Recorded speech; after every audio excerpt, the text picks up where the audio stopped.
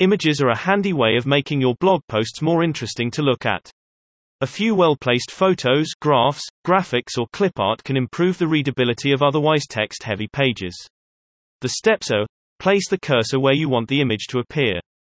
Click Add Media. Click Upload, then upload files and upload the image from your computer. Enter a title text with keywords. Choose the size, alignment and link settings. Click Insert. If the image is already in the media library, then you can skip the upload part. 1. Place the cursor in the text where you want. If you are going to have the text above and below the image without wrapping around the sides of the image, then create a blank paragraph by pressing Enter below or between the paragraphs where you want to insert the image. Otherwise, if you are inserting an image which will be aligned to the left or right and the text is going to flow around it, then place the cursor at the start of the line where you want the top of the image to sit. 2. Add Media. The Add Media button can be used for inserting images, PDF and Word documents into a page. If you use it to insert a PDF or Word document, then it will insert as a link on the page rather than an image. 3. Upload your image. Once you have clicked Add Media, you will be on the media library screen. If the image you want is already uploaded to your website, then you can select it from the library and skip the upload process. However, if you want to upload a new image, click on the Upload tab and then the Upload button in the center of the screen. 4. Image title. Make your image title a short text description of the image which includes your keyword for that page or post.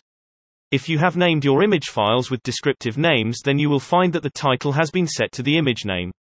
It is helpful for your search engine optimization if your images have well-worded titles with keywords. 5.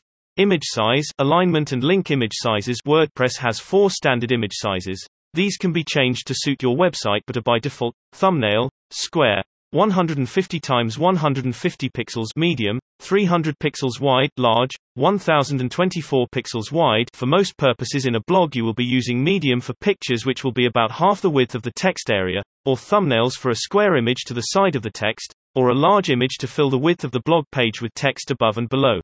Alignment. There are 4 options available. None. Text is above and below the image. No wrapping of text around the image. Left. Image is on the left of the blog post and text wraps around the right of the image. Right. Image is on the right of the blog post and text wraps around the left of the image. Center. Image floats in the center of the blog post. Link. The default is usually to link to the media file, so that if someone clicks on the image they see the full-sized version of that image. You can change the link so that it points to a certain page or external website link, PDF, etc. 6. Insert the image. That's it. You have successfully inserted an image into your blog post.